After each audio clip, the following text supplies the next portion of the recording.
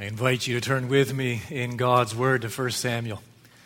And today we're going to conclude our study of the life of Saul.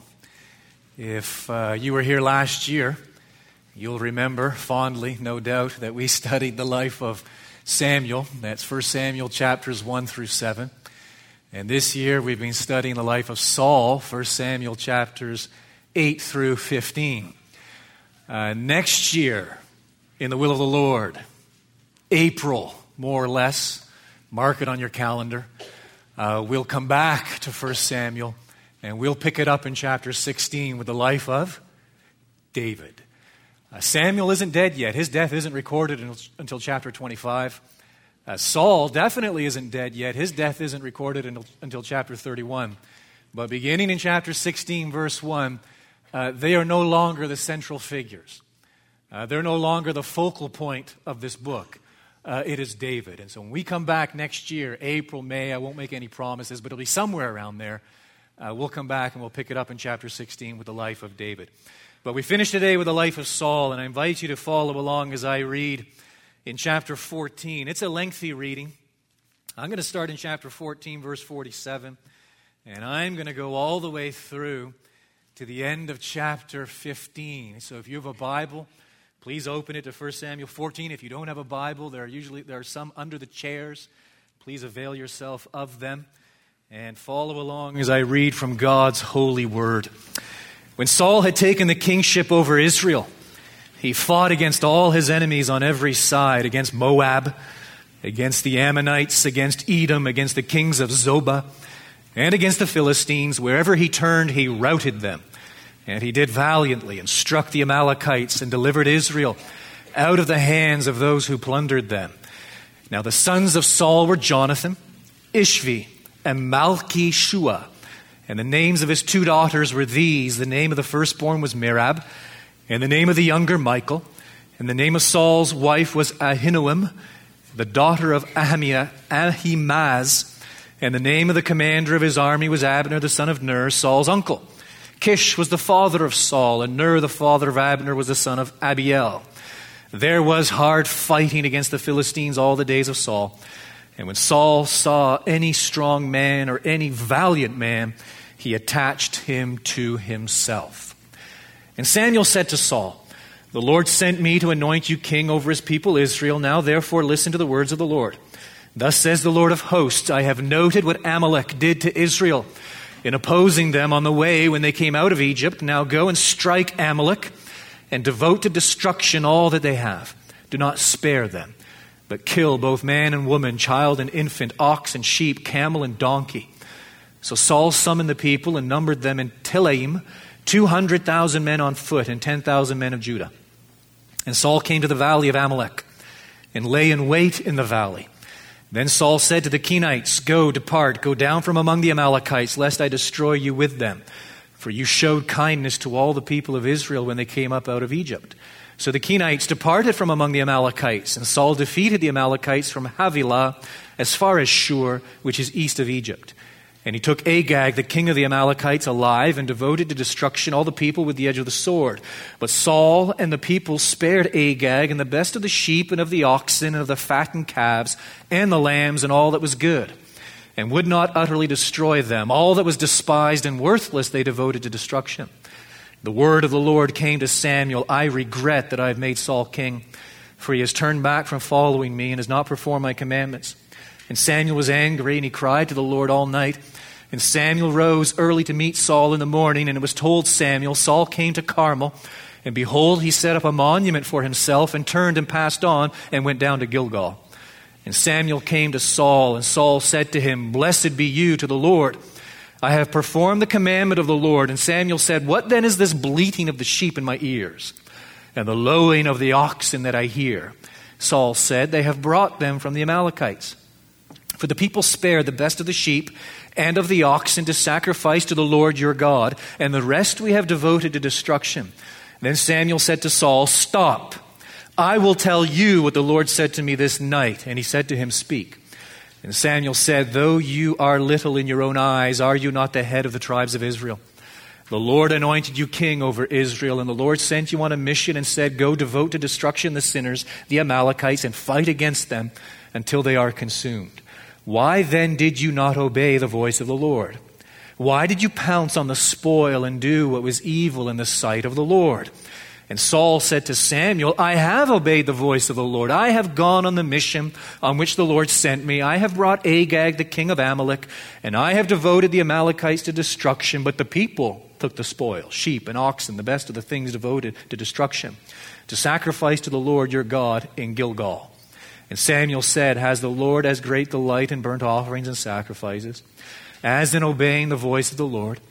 Behold, to obey is better than sacrifice, and to listen than the fat of rams. For rebellion is as the sin of divination, and presumption is as iniquity and idolatry. Because you have rejected the word of the Lord, he has also rejected you from being king. Saul said to Samuel, I have sinned, for I have transgressed the commandment of the Lord in your words, because I feared the people and obeyed their voice. Now therefore, please pardon my sin and return with me that I may worship the Lord. And Samuel said to Saul, I will not return with you, for you have rejected the word of the Lord, and the Lord has rejected you from being king over Israel. As Samuel turned to go away, Saul seized the skirt of his robe, and it tore. And Samuel said to him, the Lord has torn the kingdom of Israel from you this day, and has given it to a neighbor of yours who is better than you. And also the glory of Israel will not lie or have regret, for he is not a man that he should have regret. Then he said, I have sinned, yet honor me now before the elders of my people and before Israel, and return with me that I may bow before the Lord your God. So Samuel turned back after Saul, and Saul bowed before the Lord. Then Samuel said, bring here to me Agag, the king of the Amalekites. And Agag came to him cheerfully. Agag said, surely the bitterness of death is past. And Samuel said, as your sword has made women childless, so shall your mother be childless among women. And Samuel hacked Agag to pieces before the Lord in Gilgal. And Samuel went to Ramah, and Saul went up to his house in Gibeah of Saul. And Samuel did not see Saul again until the day of his death. But Samuel grieved over Saul, and the Lord regretted that he had made Saul king over Israel. Are you still with me? That was a long reading. That was a mouthful. I need to take a couple breaths just to catch up. But there was a lot in there. What we are going to focus on is the blatantly obvious. At times, many times, most of the times, we are guilty of missing the blatantly obvious. I read this in a book some months ago. The author wrote the following: Sherlock Holmes and Dr. Watson were camping in a tent. Holmes woke up Watson in the middle of the night and pointed up at the stars. Watson blinked the sleep out of his eyes as Holmes asked what he deduced. Watson replied, well, astronomically, I deduce there are millions of galaxies and potentially billions of planets. Astrologically, I deduce that Saturn is in Leo. Meteorologically, I deduce that we will have a beautiful day tomorrow. What about you, Holmes? What do you deduce? Watson, said Holmes slowly, I deduce that someone has stolen our tent. At times, we miss the blatantly obvious. More often than not, dare I say, we miss the blatantly, glaringly obvious. That's what we're going to hone in on. What Samuel declares, the word of the Lord to Saul in verses 22 and 23, we have memorized verse 22 this month. And so now we're going to unpack it, and we're going to consider divine delight. Divine delight. The glaringly obvious. But before we do, there are a couple of controversies, as one of my seminary professors used to call them. There are a couple of controversies that we need to deal with. So our goal is divine delight, blatantly obvious. But to get there, as we read this passage, and perhaps they leapt out of the page and grabbed your attention, there are two controversies that we need to address and get out of the way. And I'm going to explain each and explain briefly why we should care about each, why they are significant and why they are actually extremely important for us. The first controversy, we can sum it up as follows: the immutability of God. Doesn't that just flow off the tongue? The immutability of God. We affirm that God is immutable. What do we mean by that? We mean that God is unchangeable. Well, I want you to notice 3 verses. First of all, verse 11. And notice what the Lord declares at the start of the verse. I regret that I have made Saul king. Now I want you to notice verse 29. Here Samuel is speaking, and also the glory of Israel, the Lord, God. The glory of Israel will not lie or have regret, for he is not a man that he should have regret. And now I want you to notice thirdly, the last statement in verse 35. The Lord regretted that he had made Saul king over Israel. How do we explain those 3 statements? Because at a first glance, there appears to be a blatant contradiction. There is an entire school of thought. Let's just put it over here. Entire school of thought is pretty well embedded in a movement known as process theology, and I will be brief. But basically, process theologians believe, and all those different theological systems built on it, they basically believe that God isn't transcendent. He isn't transcendent. He isn't above space and time, but he is confined to, he is under, limited to space and time, just like us. That means that God is, and this is a term they use, this means that God is bipolar, not in a medical sense of the word. What they mean by that is God is like us. He lives between 2 poles. He's bipolar. And so there is over here a physical pole, all that happens in the past. And there is over here a potential pole, all that might happen in the future. And God lives between these 2 poles. And he looks back and he sees this physical pole, all that has happened, and his knowledge is perfect. He knows everything that has gone before him. But as he looks ahead, he's just like us. He sees a potential pole, a world of potentialities, but he does not know what is going to happen. There is no such thing as foreknowledge, because God can't know what lies ahead in the future until it actually happens. And so God isn't transcendent. He is limited to space and time. And God looks in the past, perfect knowledge of everything that has ever happened, and he acts in accordance with his perfect knowledge from the past, desperately trying to achieve the best results for the future. But there's no guarantee, because he doesn't know what we're going to do. He doesn't know what choices and decisions we're going to make. He doesn't know what's going to happen. And so God is as much a part of this unfolding drama known as history as we are. And so you take that school of thought, you come back to 1 Samuel 15, and proponents of that view say, aha, see, here we have it. And so God, bipolar, he looked into the past. He knew everything that happened in the past, and he decided Saul would be a good choice for king. And so he anoints Saul.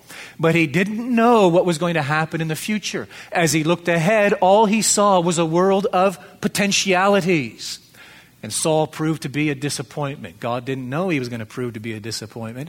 Based on the facts, what had happened before, God thought he'd be a pretty good choice as king. He anointed him as king. Saul turned out to be a disappointment, and God regretted the decision he made. You following all that? We reject it. We reject it because that is no God. That is simply the gods of the Greek and Roman pantheon. That is simply a God cultivated in man's image. That is not a God worthy of adoration. That is not a God worthy of service. That most certainly is not a God worthy of worship. We affirm God's immutability. He does not change. And so those 2 statements, verse 11, verse 35, where we read that the Lord regretted, that is not a commentary on God's actions. That is God's response to Saul's actions. God does not have passions. God does not experience fits of rage and envy and misery.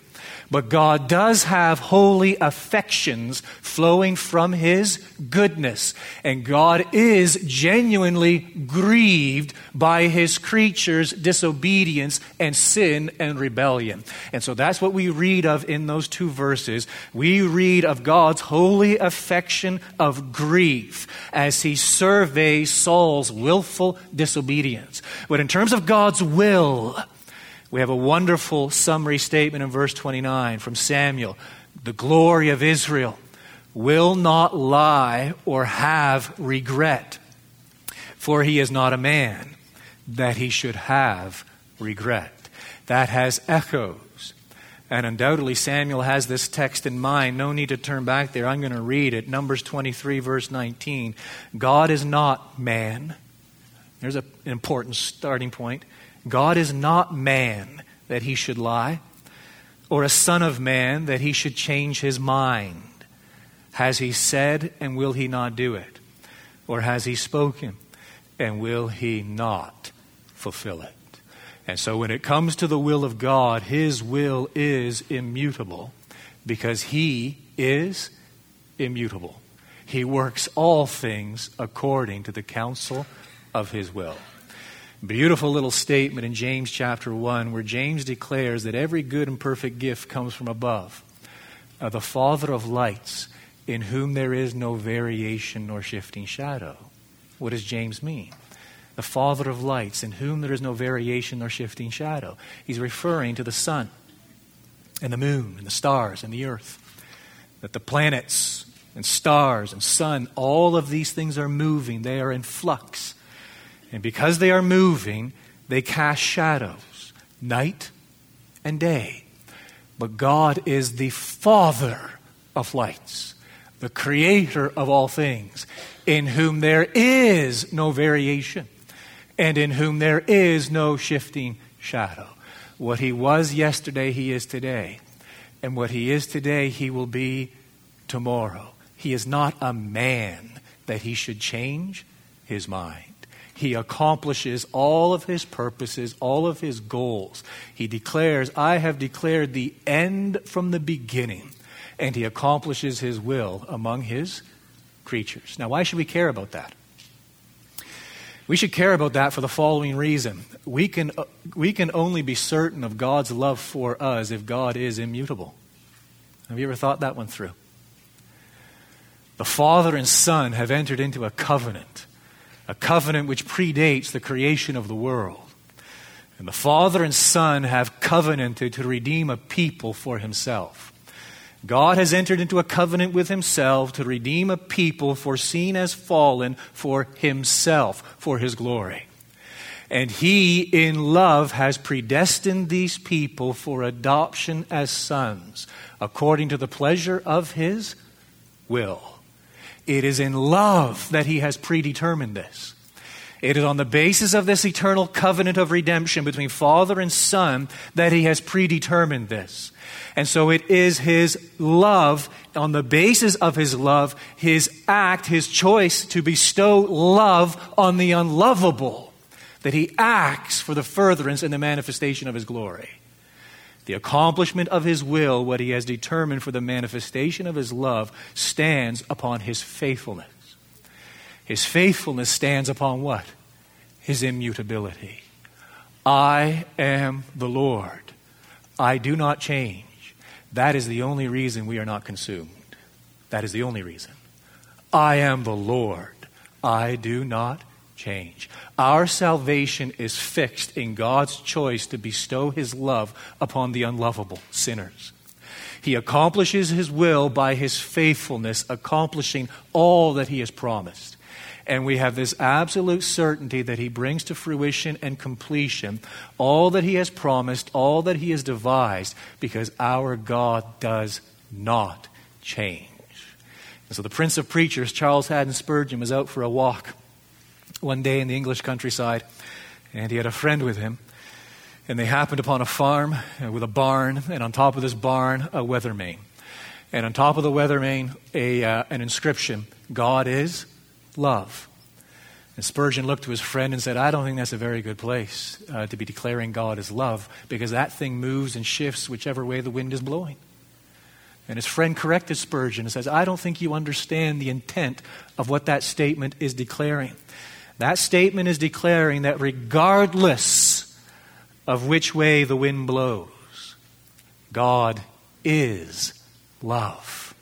Regardless of which way the wind blows, regardless of what happens, what comes our way, God is love. And the only reason, Christian, we can be certain of that is because God is immutable. The second controversy we want to get out of the way is this, the severity of God. And undoubtedly you notice this one. Again, I'm going to read 3 verses, beginning in verse 3. Back we go to 1 Samuel 15. Now go and strike Amalek. This is horrific. And devote to destruction all that they have. Do not spare them, but kill both man and woman, child and infant, ox and sheep, camel and donkey. Now look at verse 8. And he took Agag, the king of the Amalekites, alive, and devoted to destruction all the people with the edge of the sword. One more verse, verse 18. And the Lord sent you, here Samuel is reminding Saul of his mission. The Lord sent you on a mission and said, go devote to destruction the sinners, the Amalekites, and fight against them until they are consumed. Again, my friend, I don't know how you read that and how you react to that, but that is strikingly horrific. Here we have God mandating. We have God commanding Israel to annihilate a people's group. We use a word for that. Do you know what it is? It's genocide. That is what we have taking place in this chapter, genocide, the deliberate killing of a very large number of people from a particular ethnic group. That raises huge problems for me. I'm just going to speak for me. That raises huge problems. I'm assuming it does for most of us here. How do Christians handle this? As we wrestle with it and try to come to grips with it, how do we explain it and how do we set it in the context of the Bible as a whole, and in particular the incarnation of the Lord Jesus Christ? I'm not talking about outside the church. That's a completely different discussion. I'm speaking of within the professing church, what passes for the church in our day. And as I survey the church and as I read and as I discuss these issues with people, I discover that basically on the table there are three options prevalent within the professing church among professing Christians. The first option is this story, and stories like it in the Old Testament, well, this story is a myth.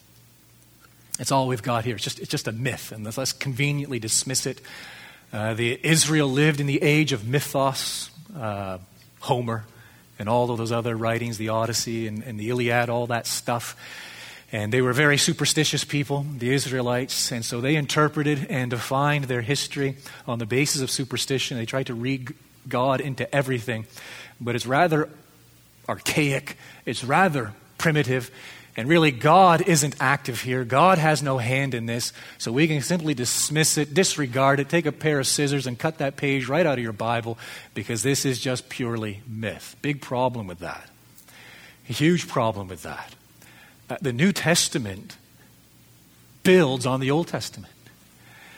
The New Testament and the authors of the New Testament presume the historical veracity and reliability of the Old Testament. Paul, for example, in Acts chapter 13, preaches a sermon. And in that sermon, he gives the Israelites just a quick historical survey. And he reminds them of how God destroyed the 7 nations of Canaan. And so for the Apostle Paul, these events were historical. The Lord Jesus himself, he accepted and he viewed the Old Testament as historically reliable. He referred to creation. He referred to the creation of the first man and the first woman. He makes reference to Noah's flood. He makes reference to the burning bush. He makes reference to Jonah. The Lord Jesus, as far as he's concerned, the Old Testament is a reliable book. Not just because it contains nice truths and principles and stories. No, but because it is a historical record, a reliable record. And so we have a huge problem if we disregard and we don't have any time for these stories in the Old Testament that are kind of distasteful, and we say, well, that's just myth. Here is what we are left with, and I'm going to state this plainly, emphatically, unequivocally. You cannot be a believer in the Lord Jesus Christ and reject portions of the Old Testament. You cannot do it. It is intellectual suicide. You cannot do it. I cannot walk around professing to be a believer in the Lord Jesus, yet reject what he believed. I cannot say, well, yes, Jesus leads us into truth, all truth, and leads the way to salvation, but I reject the fact that what he accepted as historical truth and reliability, well, I reject that and want nothing to do with it. There was a preacher preaching hellfire, brimstone. A couple Sundays in a row. Big mistake. Maybe. A man came to him at the end of the second, third service, and he'd been preaching on hell. And the man said to him, "Why don't you simply preach about the meek and lowly Jesus?" And the preacher looked him dead in the face. That's from whom I got my information about hell. That's where I got my information about hell. There is no contradiction between Old Testament and New Testament. There is no contradiction between the God of the Old Testament and the God of the New Testament. The problem is us, that our silly sentimentality, which has a stranglehold on large segments of the church today, we feel we have to redefine God to fit our skewed worldview. But again, I want to repeat it, that if we reject the historical reliability of the Old Testament text, we cannot claim, well, you can claim it, but it's a false claim. We cannot claim to be a believer in, a follower of the Lord Jesus Christ. The second school of thought, the second option on the table is this. There are multiple gods. This was very popular in the 3rd century, a man named Marcion. He came up with this idea that basically what we have in the Old Testament is an evil God, very vengeful. And what we have in the New Testament is a good God, very merciful. Two different gods. As a matter of fact, the God of the New Testament came to save us from the God of the Old Testament. And Marcion literally did take scissors, a knife or something, and just cut away large segments of Scripture, Old Testament and New Testament. I don't think anybody would do that in our day. I don't think any professing Christian would do that. But there are plenty of professing Christians who have adopted precisely that view. They have this idea, and it's actually anti-Trinitarian. They have this idea that in the Old Testament God is angry, right? God is a judge, and God is out to get people. But in the New Testament, we have all mercy. And we see, yes, the meek and lowly Jesus. And although they would never profess it as such, their approach to Scripture and their entire approach to the Christian life, they actually put these two in opposition. And what they are left with, whether they openly acknowledge it or not, recognize it or not, is they actually believe in multiple gods. A God of the Old Testament, and I wish the preacher would just stay out of the Old Testament, especially those texts which speak of judgment and God is angry and God's righteous indignation. And I wish you'd just give us the New Testament. Actually, New Testament, stay out of Romans as well and other parts that speak of God's judgment, and just give me the Gospels. Actually, when it comes to the Gospels, stay away from some of the things Jesus said about hell, but just give me that good God. Just give me that merciful God who is all forgiveness, who winks at sin, who is some great grandfatherly ideal, who just pats me on the head and sends me on my way. And what they are left with is multiple gods. Polytheism, in fact. The third option on the table is simply this, and it's the biblical one, summed up in one phrase. How do we reconcile? How do we make sense of 1 Samuel 15? God is holier than we think He is. That's how. God is holier than we think He is. We could actually add to that. And we are far more sinful than we think we are. God is a consuming fire. And God is angry. It is not a passion. It is not a fit of rage. It is a holy affection flowing from His goodness. This good God expresses His righteous indignation toward sinners. Those who are in opposition to Him, those who are in rebellion against Him. A.W. Tozer wrote the following: the tenuous hope that God is too kind to punish the ungodly has become a deadly drug to deaden the consciences of millions. I'll repeat that one. The tenuous hope that God is too kind to punish the ungodly has become a deadly drug to deaden the consciences of millions.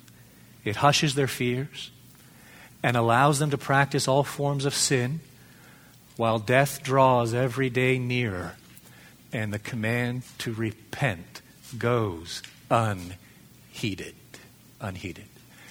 Now, why should we care about that? Just as we should care about God's immutability. We can't know for certain God loves us apart from His immutability. Why should we be concerned about God's severity? Why should we be concerned in understanding it, defending it, and proclaiming it? Why should we care? It reminds us, this text in particular, as we see the destruction of the Amalekites, and as we see Samuel hacking to pieces Agag, look at the language in verse 33. It's very informative. He hacks Agag to pieces before the Lord.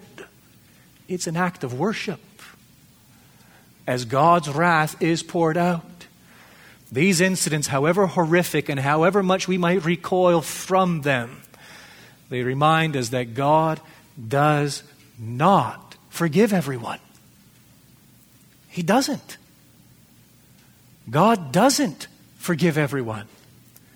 God forgives those who repent and place their faith in His Son, the Lord Jesus Christ, but He does not forgive everyone. And we are by nature, from the moment of conception, Paul tells us this in Ephesians 2, we are by nature children of wrath. Do you believe in a God who is so holy, so righteous, so sovereign, that at a specific moment in time, He can say, annihilate the Amalekites? Do you believe in a God who is so holy, so righteous, so sovereign, that at a specific moment in time He can declare, depart from me, for I never knew you? Do you believe in a God who is so holy, so righteous, so sovereign, that He can declare at a given specific moment in time, awake, O sword, and strike my shepherd? That's Calvary's cross. Do you believe in this God? If you don't, my friend, and I'm speaking very plainly, bluntly, you believe in a figment created by your own imagination. This is the God of Scripture. And this is the God whom we are called to fear. This is a God with whom there is no contradiction between His love and His justice. He pours out His justice and His righteous indignation against sinners, all who reject His Son, the Lord Jesus Christ. But for those who are in Christ, He superabounds with love and mercy and forgiveness on the basis, and the basis alone, of what His Son, the Lord Jesus Christ, did when that sword was awakened. And that sword did strike Him. And He did bear the weight, the full weight of God's wrath upon Calvary's cross. And so there we have two controversies. The immutability of God, number one, why should we care? Because His love is tied, related to, builds upon His immutability. And God's severity, why should we care? Because this shows us that God does not forgive everyone. He forgives those and those alone who are in His Son, the Lord Jesus Christ. We come now to what is blatantly obvious. The main purpose, the main intent of the text, verses 22 and 23. That's what we want to hone in on. Let me give you a brief summary of this back and forth between Samuel and Saul as it unfolds in this chapter. Go all the way back to verse 1, chapter 15. God commands Saul to do what? To destroy the Amalekites. Why? The Amalekites are the descendants of Esau. When the Israelites came out of the land of Canaan, this is 350 years earlier, the Amalekites attacked them along the way. And the Amalekites have been a thorn in their flesh ever since. The Amalekites have rebelled against God ever since. And so the day of judgment has arrived. And so He commands Saul. Saul's going to be the instrument. Israel is simply going to be the means, the mode by which God is going to judge now the Amalekites. Verses 4 through 9. Saul over here, what does he do? He disobeys. Yes, they go, they attack the Amalekites, but he spares whom? The king, Agag, of the Amalekites, and he spares all the best of the flocks and the cattle and everything else. We come to verses 10 through 14. Back over here, what does God do? He challenges Saul. He sends Samuel. What is that I hear? The bleating and all the noise of those animals. What have you done? How does Saul respond? Verses 15, I guess, really just verse 15. He says, they have brought them from the Amalekites. For the people spared the best of the sheep and of the oxen to sacrifice to the Lord your God, and the rest we have devoted to destruction. So basically here Saul is claiming innocence. He's not about to admit that he's done anything wrong. Now back over here, what does God do? Verses 16 through 19, He rebukes Saul through Samuel. Verse 16, stop. I will tell you what the Lord said to me this night. And He reveals his sin. He reveals his flagrant disobedience. Saul's response, verses 20 and 21. Again, he claims innocence. I have obeyed the voice of the Lord. I have gone on the mission on which the Lord sent me. I have brought Agag, the king of Amalek, and I have devoted the Amalekites to destruction, but the people took the spoil, sheep and oxen, the best of the things devoted to destruction, to sacrifice to the Lord your God in Gilgal. Back again over here, the pendulum swings. God again speaks through Samuel. Now he corrects him in verses 22 through 23, showing Saul what it is to obey him above all else. And then back over here, verses 24 and 25, Saul speaks. He confesses, I have sinned, for I have transgressed the commandment of the Lord in your words, because I feared the people and obeyed their voice. And then verses 26 through 29, back over here, God rejects Saul as being king, for you have rejected the word of the Lord. And then back over to Saul, verses 30 and 31. Again, he acknowledges his sin. I have sinned. Yet honor me now before the elders of my people and before Israel, and return with me that I may bow before the Lord your God. And then back over here, finally, God departs. Verses 32 through 35. And his departure is signified in what? Samuel goes home. And Samuel does not see Saul again, or rather Samuel does not bring the word of the Lord to Saul again till the day he dies. Back and forth. Back and forth. God speaking, Saul responding. God speaking, Saul responding. God gives a commandment, Saul disobeys. God brings his sin to attention, Saul pleads ignorance. God shows him exactly what his sin is, Saul pleads innocence and casts blame. God won't let it go through Samuel and pinpoints his sin. Finally he admits it, but it's a half measure, it's a half confession, and finally God departs from Saul. Finally and fully. Now we're going to wrestle with some of those things, honing in on verses 22 and 23. Samuel said, has the Lord as great delight, remember the sermon title, Divine Delight. Has the Lord as great delight in burnt offerings and sacrifices, as in obeying the voice of the Lord? Behold, to obey is better than sacrifice, and to listen than the fat of rams. For rebellion is as the sin of divination, that's witchcraft, and presumption is as iniquity and idolatry. Because you have rejected the word of the Lord, he has also rejected you from being king. I want us to notice, observe three things in those two verses. The first is this: God describes disobedience as what? Verse 23, rebellion and presumption.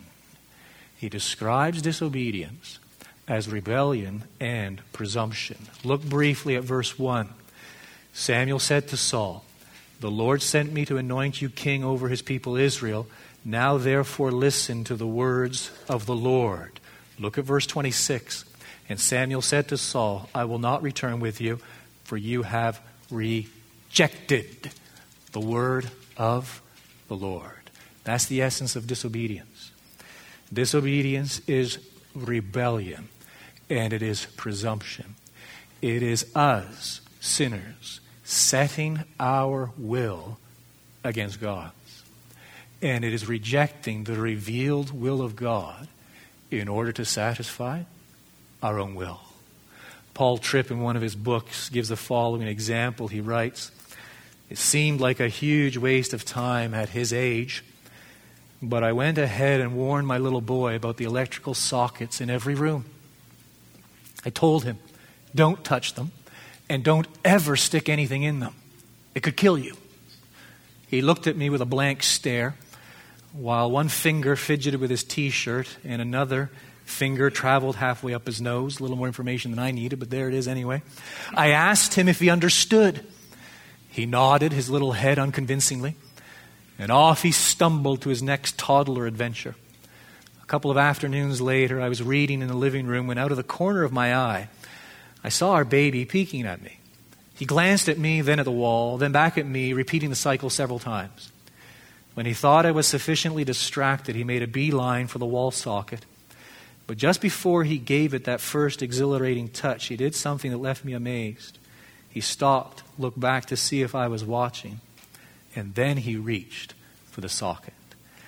That final glance demonstrated that he knew he was acting against my will, that he was trying to hide his rebellion, and that he was inexplicably drawn to what had been clearly forbidden.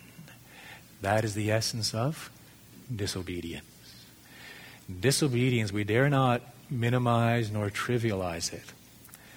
We dare not explain it away as a poor choice, as a regretful decision. No, we must call disobedience precisely what it is. It is open, bold-faced rebellion. And it is open, bold-faced presumption, whereby we choose and exert our will over the revealed will of the living God. The second thing we note in these verses is the following. God compares obedience to divination and idolatry. Divination, idolatry, right there in verse 23. What is divination? Again, it is witchcraft. Well, why is disobedience like witchcraft? Why is it as bad as witchcraft? Well, what is witchcraft? What is sorcery? What is divination? It is trying to determine God's will while ignoring God. That's all it is. It's trying to determine God's will, what's going to happen, while ignoring God. That is precisely what disobedience is. It is us exerting our own will while ignoring God. It's extremely interesting that this should be mentioned here at this juncture, because when we fast forward to the end of Saul's life, one of the last sins he will commit is what? He will consult a witch. He will be guilty of witchcraft, divination, sorcery. Why? Because he has rejected God. He has no interest in God. And so yes, it might be reflected in that extreme whereby he would seek to determine the future while ignoring God altogether. But it is there in seminal form, germinal form, in his very act of disobedience. This man is ignoring God. But not only is it like divination, it is as idolatry. Why is it like idolatry? Let me give you 3 reasons. They emerge from the text. The first is this. Saul, when he disobeys, he actually desires something more than God. Look at verse 19. Why then did you not obey the voice of the Lord? Why did you pounce? Look at the language. Why did you pounce on the spoil and do what was evil in the sight of the Lord? You see, when Saul disobeys, at that moment, he wants something. He longs for something.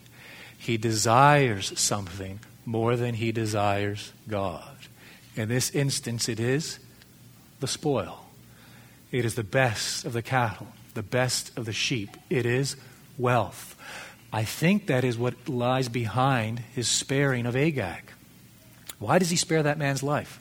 Why does he care? Just another mouth to feed. Because not all the Amalekites are dead. We learn this later in 2 Samuel. I think Saul is hoping what? For a ransom. He's hoping to ransom Agag back to the Amalekites. At this moment, Saul wants something more than he wants God. At this moment, he's looking to satisfy something. At this moment, he's looking to satisfy something he desires, something he craves, something he longs for, something he thinks he must have in order to make him happy.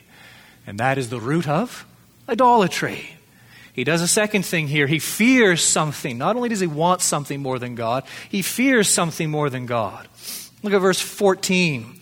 Saul introduces us to the people. Samuel said, "What then is this bleating of the sheep in my ears and the lowing of the oxen that I hear?" Saul said, "They have brought them from the Amalekites, for the people spared the best of the sheep." Now look at what we read in verse 21. Again, the emphasis on the people took of the spoil, sheep and oxen, the best of the things devoted to destruction. What's going on here? It comes out in verse 24. Saul said to Samuel, "I have sinned, for I have transgressed the commandment of the Lord in your words, because I feared the people and obeyed their voice." I'm a people pleaser. And at that particular moment, at that very moment, I was more concerned with what the people thought of me than what God thought of me. At that precise moment, I was driven by my fear of the people, how they perceive me, how they esteem me, what they think of me, what they say about me. I was more afraid of the people than I was afraid of God. But there's a third thing here underlying his act of idolatry. Saul loves something more than God. Go all the way back in verse 12. We almost miss it with a casual reading, but it's there and it's informative. Verse 12, Samuel rose early to meet Saul in the morning, and it was told Samuel, Saul came to Carmel, and behold, he set up a monument for himself. Really? And turned and passed on and went down to Gilgal. What's he doing building monuments for himself? But it doesn't end there. Look at verse 30. Then he said, as Samuel continues to rebuke his sin, then he said, Saul, this is his response, I have sinned, yet honor me now. It's not pray, intercede on my behalf. It's not I'm begging forgiveness. I'm looking for restoration with God. No, honor me now before the elders of my people and before Israel. I don't want to lose face. And return with me that I may bow before the Lord, your God. You see, Saul loves something more than he loves God. He loves himself. Here is a man absolutely consumed with himself. As we saw last week in the context of chapter 14, a man who in the final analysis is egotistical.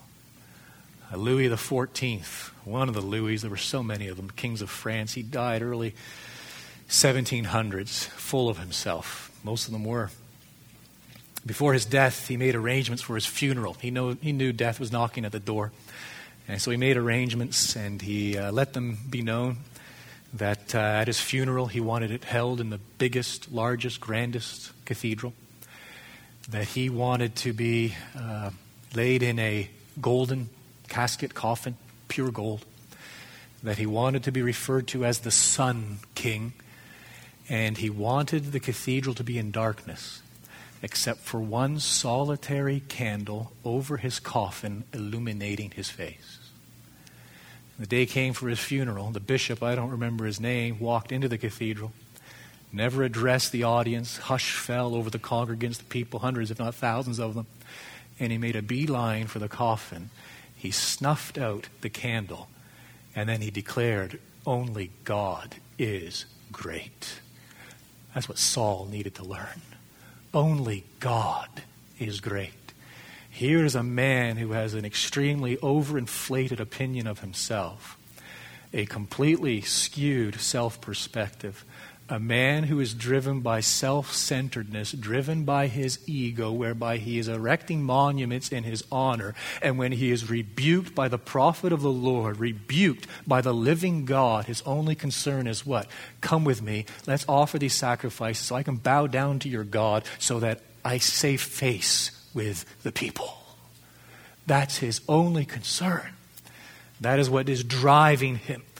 That is what is compelling him.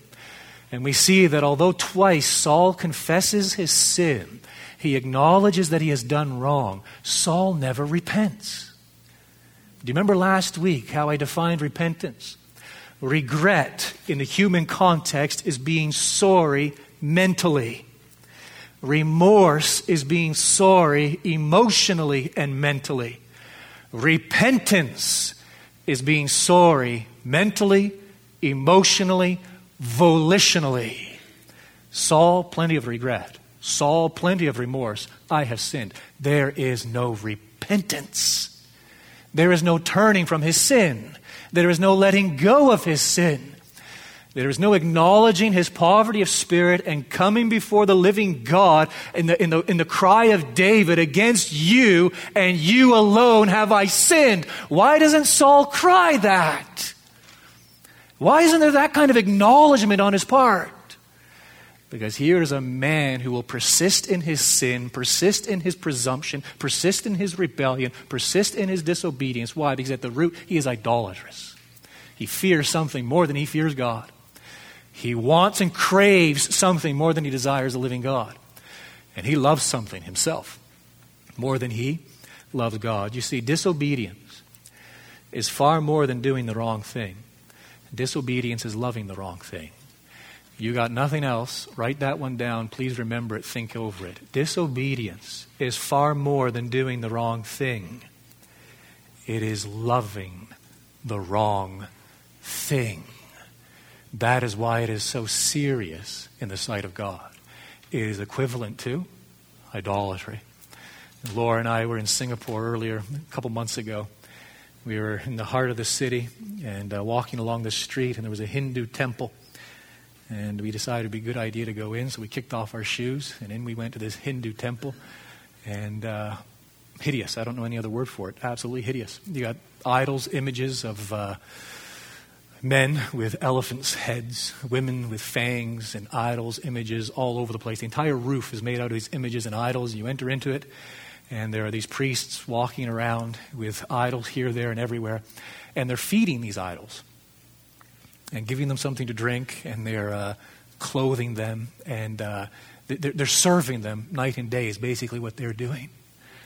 And we hear that, and we look at that, and we think, well, first of all, what a silly thing. Second of all, how horrific, how horrendous. It's nothing in comparison to our idolatry. Nothing in comparison to our self-love, which compels us and drives us.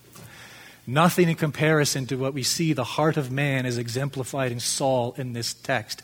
Someone who loved something more than he loved God. And because of his love of self, he was compelled headlong to disobey, flagrantly disobey. Oh, the sin of presumption, the sin of rebellion. Some years ago, I saw this video clip. I can't remember where, but it was nobody I knew. It was a birthday party. And a little girl celebrating her third or fourth birthday. And the camera was honed in on her chubby little happy face. And then it would scan all the faces of all the other kids who had been invited to the birthday party. And then it focused in on this other child, maybe a sibling, maybe a cousin, maybe just a friend, somebody who walked in, I don't know, sitting right next to her. And the scowl on this little girl's face. And the scowl just grew deeper and harsher moment by moment when the cake was brought out, lavished, set in front of this other little girl, and then the presents were brought out, and all of this attention lavished on this little girl. And the scowl on that other little girl's face grew deeper and deeper moment by moment. And finally, maybe her mother, maybe, I don't know, an aunt, somebody walked over to her, and you could hear it in the video clip. This isn't your party. It isn't about you. Oh, how many of us need to hear that? This isn't our party. This isn't about us. Saul thinks it's all about him. Saul is a man consumed with self. And because he is consumed with self, he loves himself more than he loves God. That is the root of his idolatry. And that is why the Lord identifies his disobedience as idolatry. Because it springs from the same fountain. Saul fears something more than he fears God. He desires something more than he desires God. And he loves something more than he loves God. There's a third truth here. God declares his delight in obedience. Right there at the outset of verse 22. Has the Lord as great delight in burnt offerings and sacrifices as in obeying the voice of the Lord. Divine delight.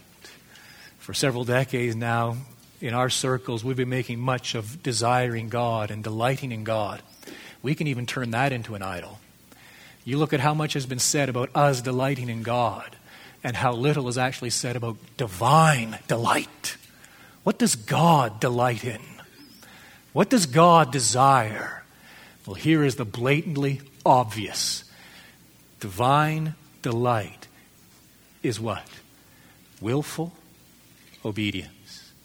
If disobedience is the expression of a heart which desires, fears, and loves something more than God, then obedience is the expression of a heart which desires, fears, and loves God above all else. That means obedience. Are you ready for this? That means obedience is the supreme act of worship. That's the blatantly obvious. We don't think like that. Obedience is the supreme act of worship. It is the expression of a heart overwhelmed with God's glory. And that alone delights God above all else. When I speak of obedience, I am not referring to compliance. We confuse the two. We have that 20-year-old young man, young woman, raised in a Christian home, attended church their entire life, volunteered and served the kids, mission teams, everything. And the day arrives, that young man goes off to work, goes off to school, leaves home, and he completely derails. You know what I mean, right? Far too often we think to ourselves, oh, he's struggling with his faith. No, his faith was only his parents' faith. And while in the home there was compliance, there was conformity to his parents' faith. But once out from under those bonds, once out from under that context, there is flagrant disobedience demonstrating what? There was only compliance, not obedience, because obedience is worship. True obedience flows from what? Our understanding of the glory of God and our fear of Him above all else, our desire for Him above all else, and our love for Him above all else. That isn't mere compliance. That is true obedience, the very heart of worship. Saul teaches us that. And Saul, as we look at his life as a whole and everything we've covered in these 7 or 8 chapters, we discover that Saul is really designed, he is there in Scripture to drive us to Jesus, isn't he? Here we have the King of Israel. And here we have a reflection of our own selves. Here we have a man whose mind is set on the flesh, and we see this man failing miserably and rejecting God.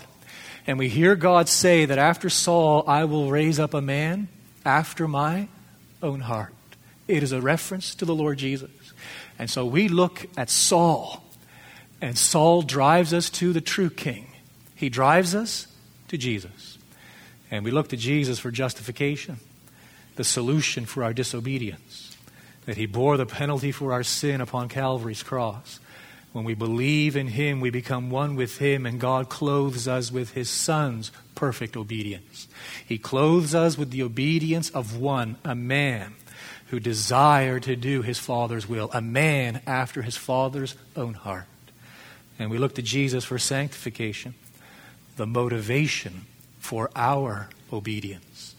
Obedience, not because we're trying to earn something. Obedience, not because we're performance-based and think this gains God's favor or somehow impresses God. No, obedience, which is an act of worship. Obedience flowing from Calvary's cross and our standing in the Lord Jesus Christ, our standing in grace, and a heart which is melted by the love of God. A heart which is melted by the significance of Calvary's cross. A heart which now desires God above all else. A heart which now fears God above all else. And a heart which loves God above all else. Our Father, we pause in Your presence and we seek now Your blessing upon Your word. We thank You for its breadth and its depth. We praise You for how it speaks directly to the human condition. We praise You for how it reveals You, Your works, Your will. And we pray now that by the Spirit You would grant that illumination, spiritual eyes whereby we might see. We pray that You might bring us into greater conformity with Your word. And we pray that in all things Your Son, the Lord Jesus, might have the preeminence. In His name we do ask it. Amen.